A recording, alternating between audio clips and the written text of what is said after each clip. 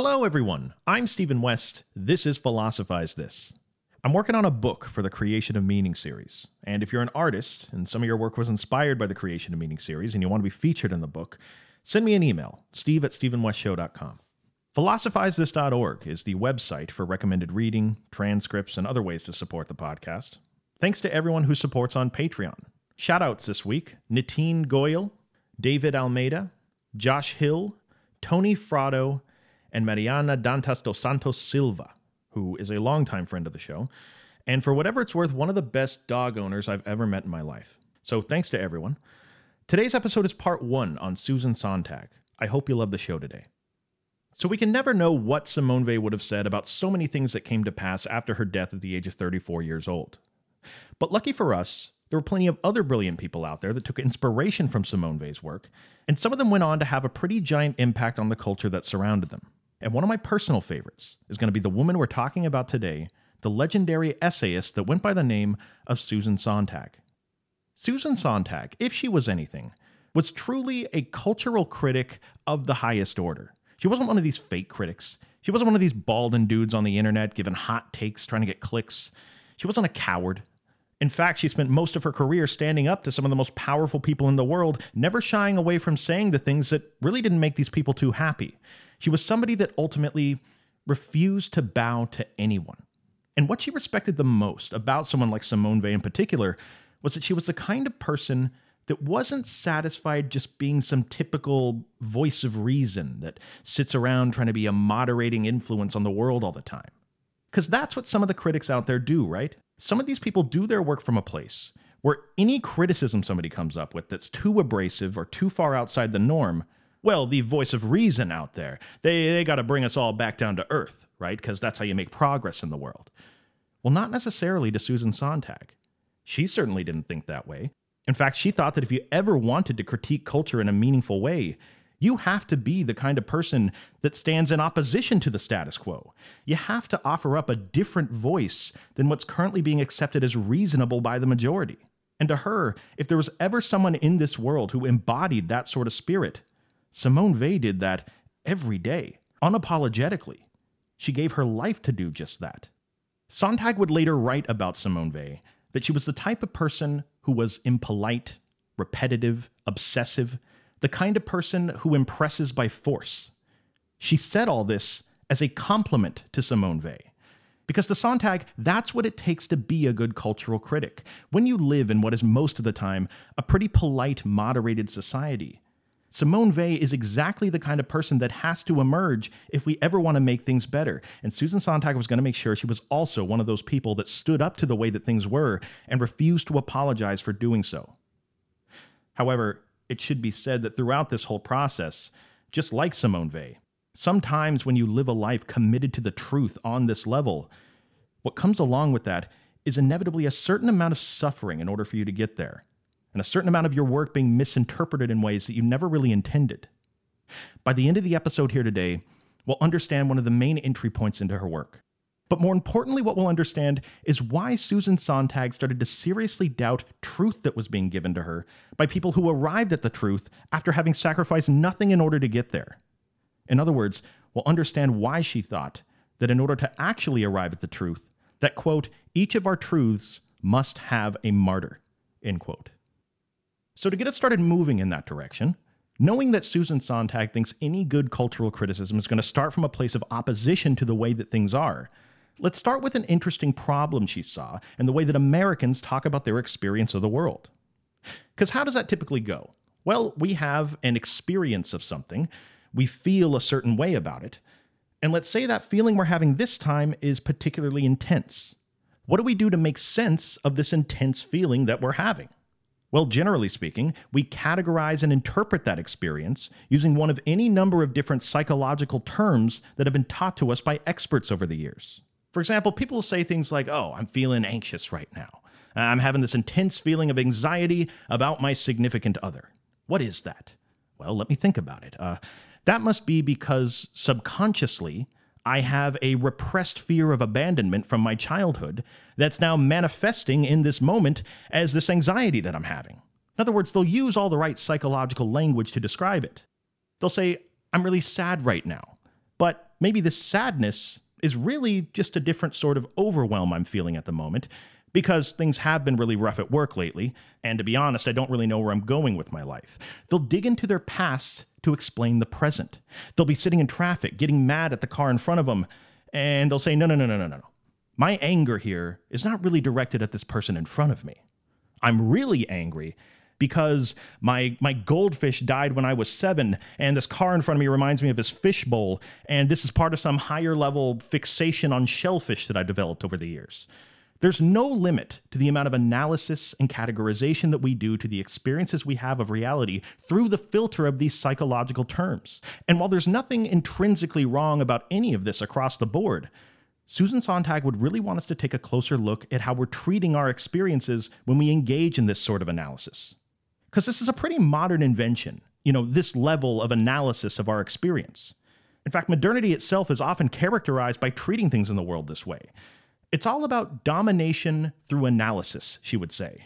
We come up with theories about how things all fit together. We project these theories out onto the world in an attempt to understand it. And when one of these theories helps us make sense of something, we draw conclusions, and then we stand alongside them with a feeling of superiority over the thing we used to not understand.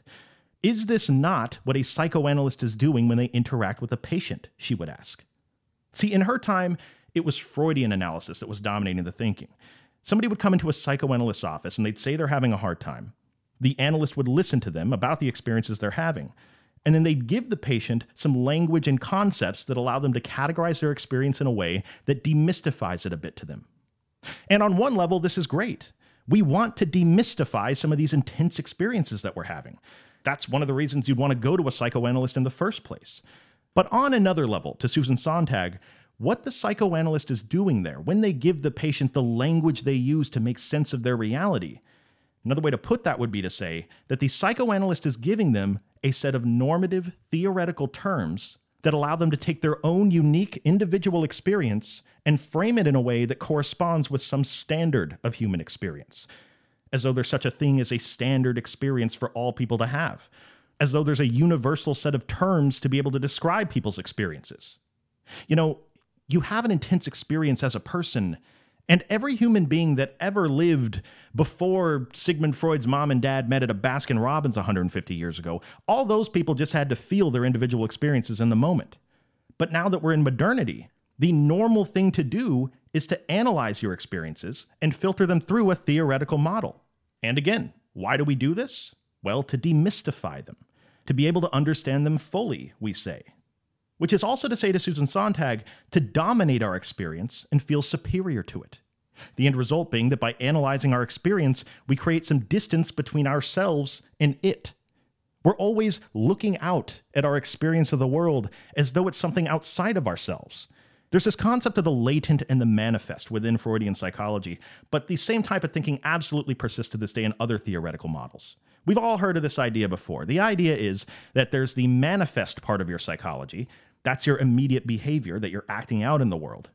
But what you need, my friend, is a professional psychoanalyst to look at your behavior and get to the bottom of something latent within you that explains the real reason why you're acting the way you're acting. The modern assumption is that the real meaning of your experience is hidden from you, and that the analyst is the only one that can tell you who you truly are and why you're acting that way. And don't worry, just keep coming back for the next 12 years, paying $100 a week, and after a few years of digging, maybe we'll get around to explaining the real reason why you're feeling the way you are. She says, quote, "People treat their experience as alienated from themselves. Experience, thus depreciated in value, is viewed as observing the laws of fashion, such as built-in obsolescence.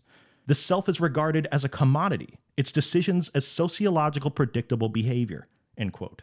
What she's getting at is, when you're constantly analyzing your experience, you're constantly alienating yourself from it. And people often live their lives in this place of alienation, constantly keeping their experience at arm's length and never really feeling it with any sort of immediacy. Do this long enough, eventually you start talking about yourself almost like it's in the third person. You feel a certain way about something and you're like, oh, well, of course I'd feel anxious in the milk department of the grocery store. After all, I did grow up on a farm, and my grandfather was a little distant in my formative years. In other words, you start to describe your experience as though it's sociologically predictable rather than, just you. And when you're in this place, your entire surface level experience and behavior becomes depreciated in value, she says. It becomes a built-in obsolescence. And what she means by that is that you start to see your experience of the world as just some lower level chaotic thing that's in the way. And it needs to be sifted through and analyzed for you to be able to get to the bottom of the real meaning behind your experience. Psychoanalysis was supposed to lead people, in theory, to greater and greater levels of self-actualization. But in reality, she says, sometimes it's moving us further away from our experiences. Now we just want a sense of superiority over them. And she says people start talking this way. They'll talk about their lifestyle as opposed to their life, as though there's any difference at all between those two terms. And it would be bad enough to Susan Sontag if we were only creating distance between ourselves and our experiences. But the fact is, when we focus too much on analyzing everything in relation to some theory, when your experience of the world is this thing that's always at arm's length from you, your experience becomes something that's much easier for you to dismiss. It becomes much easier for other people to dismiss it as well. It's much easier for you to have one of these visceral experiences and then to instantly go into analysis and diffusal mode. Like your experience is a bomb and you got these tools to go in and cut the blue wire so it's just something inert sitting on a table somewhere. Then the dream after that is, hey, I have hereby analyzed and understood this experience. It's no longer a problem. Don't worry about it. But should we be dismissing our experiences in this way? And by the way, just for the record, this moderation of your experiences by describing them through this normative standardizing language, it's not like that's only happening when it comes to your bad experiences. You can spend your entire life analyzing away transcendent, positive, life-altering moments, deep feelings of closeness with another person that you just rationalize away with some theoretical analysis. I mean, imagine if somebody did that with every experience they had with other people, where no interaction they have with another person is ever the way that it seems on the surface. Nothing is face value. Everybody has an angle. Everybody has an ulterior motive. Even your own mother is only pretending to love you so she can steal the cookies out of your lunchbox when you're not looking. What if we're missing out on some of the most important experiences of our lives because we're so obsessed with filtering everything through these terms prescribed to you by a so-called expert in categorizing human experience? Susan Sontag says that there's, of course, many other problems with putting this much emphasis on theoretical analysis. One obvious one you probably all see coming here is who decides what the normative theory is that we should be filtering everyone's experiences through? This whole strategy we're using, Sontag says, puts a whole lot of power in the hands of the psychoanalysts. A scary amount of power. I mean, think about it. You go into a therapist's office, you check in at the front desk, they call you into the room, they got their little plant on the table to liven up the room a bit, and you essentially go to this person desperate. Oh, please, wise king of the therapy realm, bestow upon me your wisdom for why I'm feeling all these things I'm feeling. The whole thing starts out with a pretty big disparity of power. And leaving aside the possibility that a therapist would ever use that power to take advantage of somebody who's in a desperate situation, because nobody ever does that, right? But even the most well-intentioned, good-hearted therapist can really mess a person up from this position of power simply by being bad at their job. I mean, you ever had a bad therapist before? Those people can set you back 20 years of your life. I had a therapist one time, and I was having trouble sleeping. And they told me that the Navajo would say that the reason I can't sleep is because my soul is linked with the wrong spirit animal. I need to find a new spirit animal. I was like, oh, wow. Wow, that's super interesting about the Navajo. But what would your college education have to say about it, though? Like, can your professor from college be my spirit animal? Can I call him? I'm looking for some guidance. It's shocking sometimes how much trust we put into somebody that just has a 4-year degree and a position of power over us. And just to be clear here, Susan Sontag is not against psychoanalysis. She thought parts of it were amazing.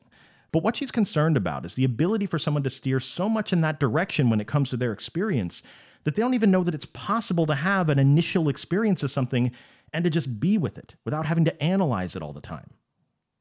Another super interesting problem here that Sontag lays out, and it extends into a more cultural criticism of Americans, is that if the goal of psychoanalysis is for people to ultimately achieve a certain level of peace about their past because now they rationally understand the origins of their behavior, for a citizen of the United States in particular, is this just giving Americans a set of tools to not be affected by the things in their country's past? Like, are we setting people up with the tools to be able to say, look, I know my history, okay? I know slavery, women's rights, treatment of minorities, war, destruction, the way we treat workers. But you know what? I've been working on it lately, and I think I'm ready. I think I'm past all of it. It's time to forget about the past and just move forward with my life. How about that? It's like, no, she would say. Sometimes there are certain uncomfortable feelings that we need to feel for the sake of improving ourselves and for the sake of our societies in this case. Now, quick recap just for the sake of organization here. Susan Sontag is saying that it's not that theoretical analysis of our experience is a bad thing across the board, but that if we overemphasize too much in this direction, there are a few bad things we're going to have to watch out for. One, it creates a normative model for what a human experience is that everything has to conform to. Two, it puts a scary level of power in the hands of the experts that get to prescribe this normative terminology. And three, it alienates people from their experience, which then makes it easier to dismiss their experience. And along with that, it allows people to dismiss experiences that maybe they got a lot of good reasons that they should be paying attention to them. Now, what Sontag is going to do from here is, in my opinion, a stroke of genius. She's going to take this modern overemphasis on theory in the realm of psychoanalysis, and she's going to apply this critique to the world of aesthetics. Just as the overemphasis on analysis prevents us from seeing our experience in its true form, so too, an overemphasis on interpretation and art theory is going to prevent us from being able to experience a work of art in its true form. There's this modern idea, she says, when you look at a work of art, a painting, a movie, a song, take your pick, whatever kind of art you like. But when you're standing around with your friends and somebody says, "What do you think this work of art means?" The most common response you're going to get from people these days are them saying something like, "Well, let's really think about what the meaning is. Let's really try to analyze this painting, and let's try to get to the bottom of what it truly means underneath." In other words, there's a surface level experience of the art, the paint on the canvas, for example, and there's this idea that when someone's critiquing art, that the paint on the canvas is really just in the way of the true meaning that lies underneath.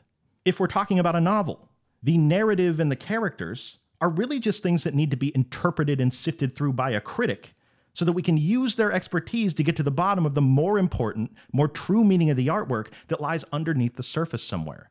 Now, does this remind you at all of the relationship between the patient and the psychoanalyst? Notice all the parallels here. The professional art critic is always seeking superiority over the work of art that they're studying. They always seem to be in the business of taking an individual work of art and using it to make statements about all works of art in general. The art critic operates on the assumption that an individual movie or song can be understood in terms of how it fits into the greater picture of art theory. So, for example, a song by NWA from the late 1980s talking about an anger being felt because of daily intense experiences of police brutality, that sentiment can so easily become interpreted by a critic, the meaning of the song supposedly analyzed and understood, and then once that neat little bow is tied around the meaning of the song, we can dismiss the song of any further meaning or aesthetic experiences. Oh, well, of course the song is the way that it is. After all, it did come from a hip-hop group from Southern California in 1988. That is an area and time period known for overreactions by the police. That is the inception point of this new form of expression, and it is that frustrated prose that marks a contrast to the overly produced hair metal bands of the time that are playing with orchestras on stage. Don't worry, as a critic, I am here to say, this song is sociologically predictable artwork.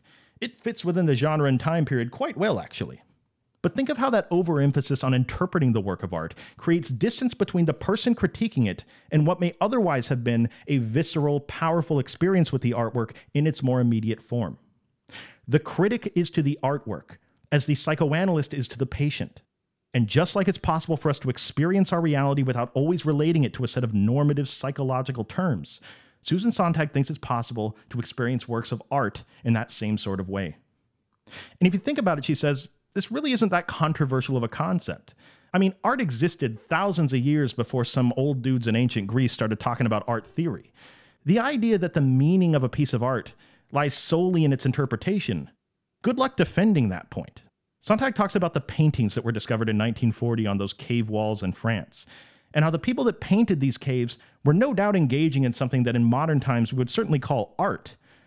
But was there anyone standing around in the cave with a corncob pipe and a Carl Sagan turtleneck critiquing what the painting of the buffalo on the wall really means, deep down? No, she says, the meaning of the artwork wasn't to be interpreted.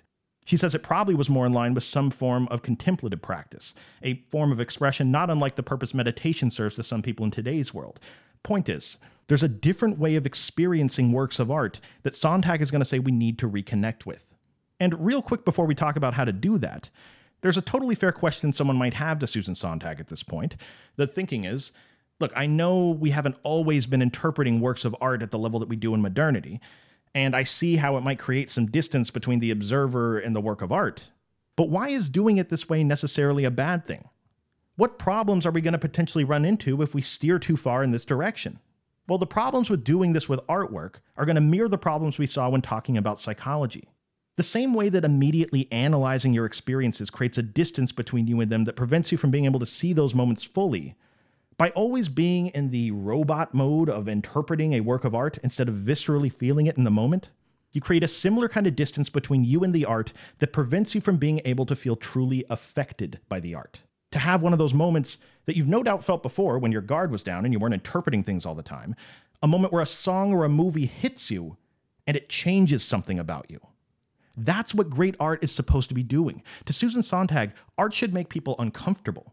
It should be troubling to people at times. Art should be a form of nourishment to her. But in order for it to ever be able to accomplish any of those things, it has to be able to affect you enough to change something about you. Yet here we are, she says again, in modernity, so caught up in this process of interpreting the art all the time, we're so caught up that we don't allow ourselves to have these transcendent moments as often. Now, think about how that may limit your personal growth for sure. But then as Susan Sontag would say, think of how that potentially limits the growth we want within our societies.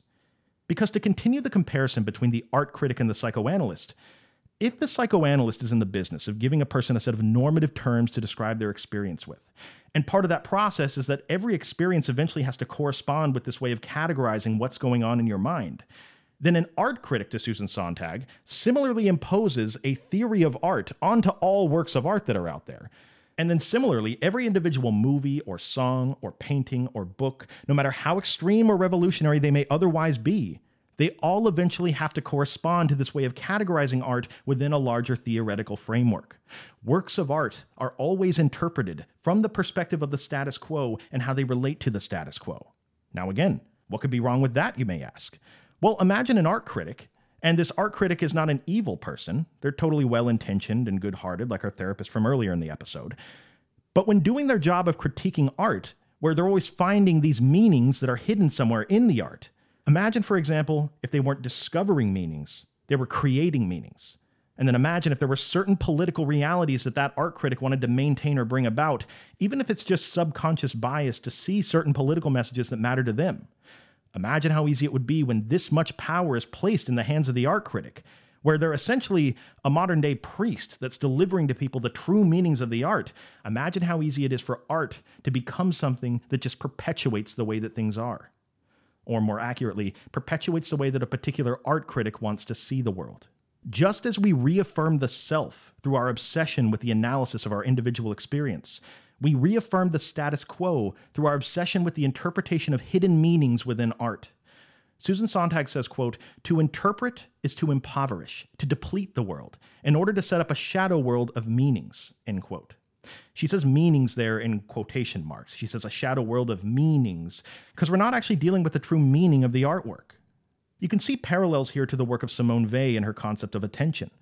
The point for Simone Weil was not that you should never have personal biases, privileges, or preferences, just as the point to Susan Sontag is not that we should never interpret artwork or analyze our experience.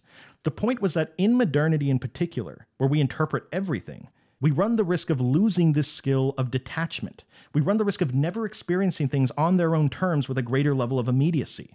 For Simone Weil, this was our experience of people or the universe. And for Susan Sontag, this was our experience of great works of art. So the question becomes, what does Susan Sontag think is a different way of experiencing a work of art that doesn't undermine the art the instant that we start looking at it? What we need, she thinks, is something she calls an erotics of art. Now, the first thing Sontag would probably want to say here is, look, I get it. Okay, there is no way we close Pandora's box here. There's obviously no way we're going to go back to a time pre-theory before we were constantly able to understand everything through a theory. But what she would say is possible is for us to be self-aware of this tendency, and then to throw out the theories that are just obscuring a more full experience of art for people. What she's going to say is that to be a good critic of art, we need to move away from asking so many epistemological questions about a work of art, and we need to start asking more ontological questions about the work of art. So instead of asking a question like, what is this work of art about? We would ask questions more like, how is this work of art what it is? How was this song composed? What techniques and styles are used to make this song whatever it is? In other words, instead of focusing solely on the content of whatever a work of art is, Sontag thinks we should instead try to focus on the form of the artwork. The best way to clarify what she's talking about is just to give a hard example. Imagine Vincent van Gogh's Starry Night painting. See, that's what we like to do here at Philosophize This Co. We cover all demographics. It had a little NWA earlier, and now here we are at Vincent van Gogh. It all comes full circle, I guess. But anyway, so you look at the Starry Night painting, and if you're caught up in this obsession of looking at the content of the art alone, you'll see a painting of a night sky. You'll talk about how the stars are symbols of dreaming, how the cypress tree is a symbol of death. You'll talk about how the yellow he used was a choice because of a condition he had with his eyes. You more or less equate the experience of the artwork with getting to the bottom of the hidden meaning. But Sontag would say, if you pay attention more to the form of the artwork, you'll see the contrasts he uses between dark and light colors to give the painting its feel. You'll see the brush strokes and techniques he used to spread the paint across the canvas. You may see the type of paint that he used on the canvas. You may see the sizing of the canvas, the shapes that are prevalent.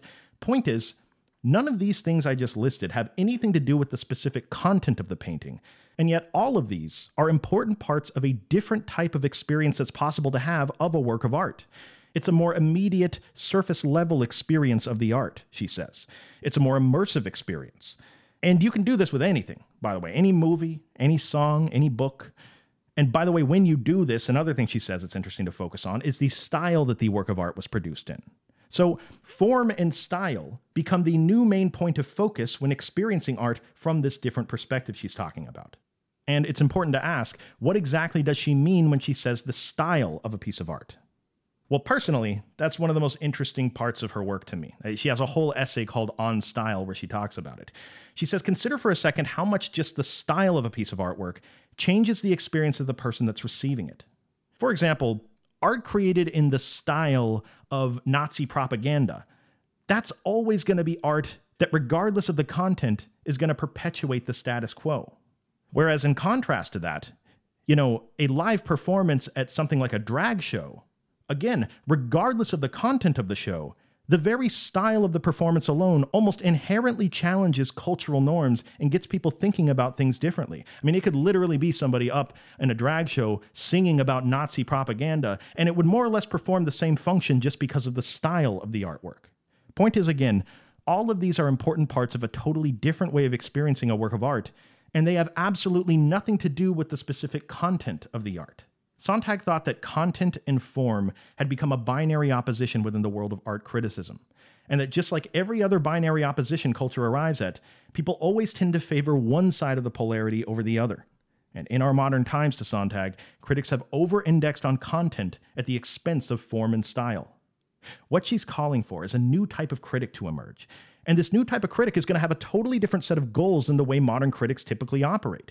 She says, quote, the aim of all commentary on art now should be to make works of art, and by analogy our own experience, more rather than less real to us. The function of criticism should be to show how it is what it is, even that it is what it is, rather than to show what it means, end quote. Not too different from the way Simone Weil would call for us to develop an entirely new way of orienting ourselves that allows for a more richer, less filtered experience. Sontag is going to say that this more immediate experience of art will make people more open to the art the way that it is, embracing the complexity of the art, the possibility for multiple meanings, embracing the confusion they may feel when listening to it, the intensity of fully contending with the art. They'll do all this instead of projecting themselves and a theory onto the art in some desperate attempt to have a totalizing understanding of it. Focusing on form and style instead of content allows us to do a few more things to Susan Sontag. For one, it allows us to see the art closer to how the artist sees the art. And two, it takes the ego of the critic and throws it out the window. As she says, it gets rid of the arrogance of interpretation. There's an entire range of aesthetic experiences that are possible that don't require some supposed expert to deliver all the meanings of everything to us. This is why Susan Sontag, if she was just going to recommend the types of art that people can gravitate towards that'll help develop this new kind of sensibility, the same way Simone Weil recommends certain experiences to cultivate her skill of attention, Sontag thinks the best kind of art sometimes are things that are incomplete. Art that's open-ended. Art that can only be properly received by being there experiencing it in person. Because think about where she's coming from. If you're an arrogant art critic, and your whole life is to look at stuff and then tie a bow on top of it as a completed work, and then from there to categorize it in the grand scheme of art history, you can't really do that to works of art that are open-ended and ongoing. The final judgment of the work isn't even a part of the aesthetic experience that's possible. And hopefully to my friends out there that are listening to this philosophical line of thinking, I'm hoping this isn't too obvious of a statement to make at this point, but what Susan Sontag would say is that in the same way that art doesn't need to always be a completed work under museum glass, just waiting to be analyzed and interpreted in its final form, you, in your experiences of the world, don't need to be a completed work under museum glass either, waiting to be analyzed, waiting to be prescribed by some expert the proper way to categorize every experience that you have. Again, if you're going through a really rough time, no doubt that kind of stuff can be helpful. But if it's just that your default is this modern strategy to analyze your experiences into the ground, instead of always trying to dominate your experiences and stand at a distance from them, feeling superior, isn't it also a very human place to be in to feel shocked by our experiences? To have these moments of intense experiences with art or with the events of our lives, and to have them be something that molds us into the person we're becoming? Maybe sometimes it takes feeling those intense moments to get us closer to the truth. Maybe sometimes that's the only way to get closer to the truth. This is the basis of what made her start to think that every truth needs to have a martyr that's associated with it. Because in a world where critics are always trying to moderate and understand and link everything to some normative theory, critics are not people that are really indulging in the margins of society. These are people that take the margins of society and spend their career often trying to silence the margins for fear that they might call into question the normative, reasonable middle of the way that things are for most people. These are people that, generally speaking, have never had to sacrifice anything to be able to get to what they call the truth. But to Susan Sontag, if we're truly committed to progress as a society, then the voices we need to hear the most are the ones that have been marginalized. She says Simone Weil, to be one of these voices, if you think about it, simply marginalized herself to try to access those perspectives. She'd say, in a world dominated by people that claim to bring a voice of reason to public discourse, what we need are the voices that at first might seem a little unreasonable. That's what we need more of. Because there's nothing more boring to Susan Sontag, nothing more committed to keeping things exactly how they are, than the type of non-critical critics that hide behind what she calls the impersonal tones of sanity. And to tie this back to her thoughts on art, I'll leave you with one of my favorite lines from her ever. She says, quote, "I never trust novels which fully satisfy my passion to understand," end quote. Thank you for listening. I'll talk to you next time. For more information about Susan Sontag, check out the episode page at philosophizethis.org, recommended reading, full transcript of the episode, more about her life, as well as ways to support the podcast moving forward if this is something you appreciate having as part of your day. Thanks for anything you can do in advance. As my daughter would say, bye!